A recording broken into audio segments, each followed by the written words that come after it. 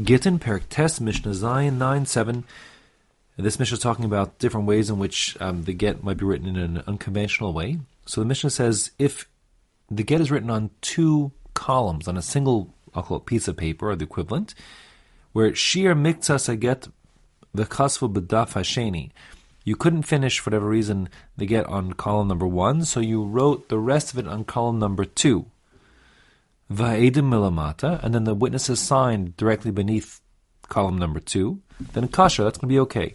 So the point here is that the get has to be written and the paper has to be, I'll call it, cut in such a way that it's clear this hasn't been tampered with. And as what we're concerned about, what we might be concerned about, is that, there was the get on the right-hand side, I'll call it, column number 1, had some weird conditions, and the person, essentially cut that off, and then on column number 2 wrote some new conditions and had it signed afterwards. That'd be kind of a fraudulent get, and that'd be no good. Or similarly, if let's say there was another get on the column number 2, which had other, maybe someone else is getting divorced, and then you cut off their names to just kind of merge things together. Whatever, the point is, it has to be clearly evident this has not been forged in some way, but assuming it has been forged, the proper place for the signatories to sign, the witnesses, is directly after the end of the text of the get on the second column.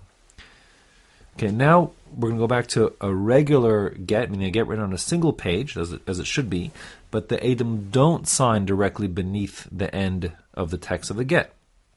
That's no good, as the Mishnah says.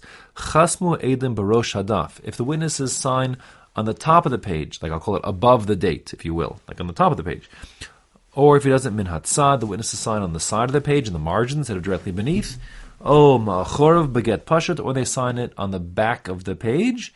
So that's no good either. Here it says get pashut, a simple get, because that is in contrast to what we saw previously, the get mukushar, that segmented get. And the segmented get, which is like folded over and stitched together, the proper place for the witnesses to sign is indeed on the other side, on the back of each segment. But in a get pashut, which isn't segmented, just a regular flat piece of paper, so the signatories must sign at the bottom, directly after the text itself of the get, and if not, it's puzzle. Okay, now a new case here. Here, these cases are where you're going to have essentially two gittin written on a single piece of paper.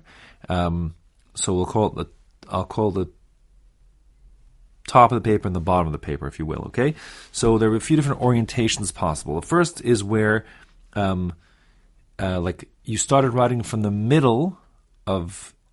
And you wrote like upwards to the top, and you wrote downwards to the bottom. So it's almost like, imagine like two people standing back to back. The gittin are written in two different directions. And there's a space in the middle there. So that's hikif rosho shel zeh b'tzad rosho shel zeh. If the top of each get, like where the dates are kind of back to back, if you will, ve'edim be'emtza, and the witnesses signed in the middle, attempting to sign like for both gittin, let's say, in the middle between the two dates, let's call them.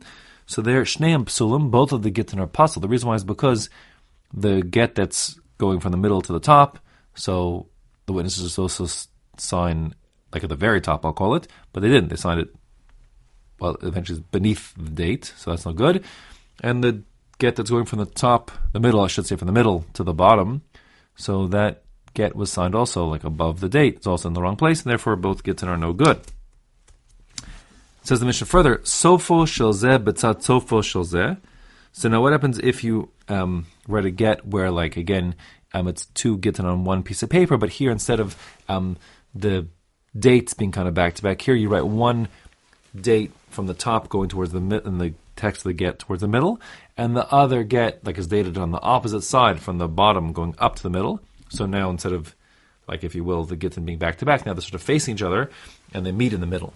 So there, va'edim be'emtza, if the witnesses sign in the middle between those two texts of gittin, so then es sha'edim nikran iman kasher, the one set of text, the one get in which the orientation of the writing is such that when the writing ends, a properly oriented signature of each of the witnesses is present.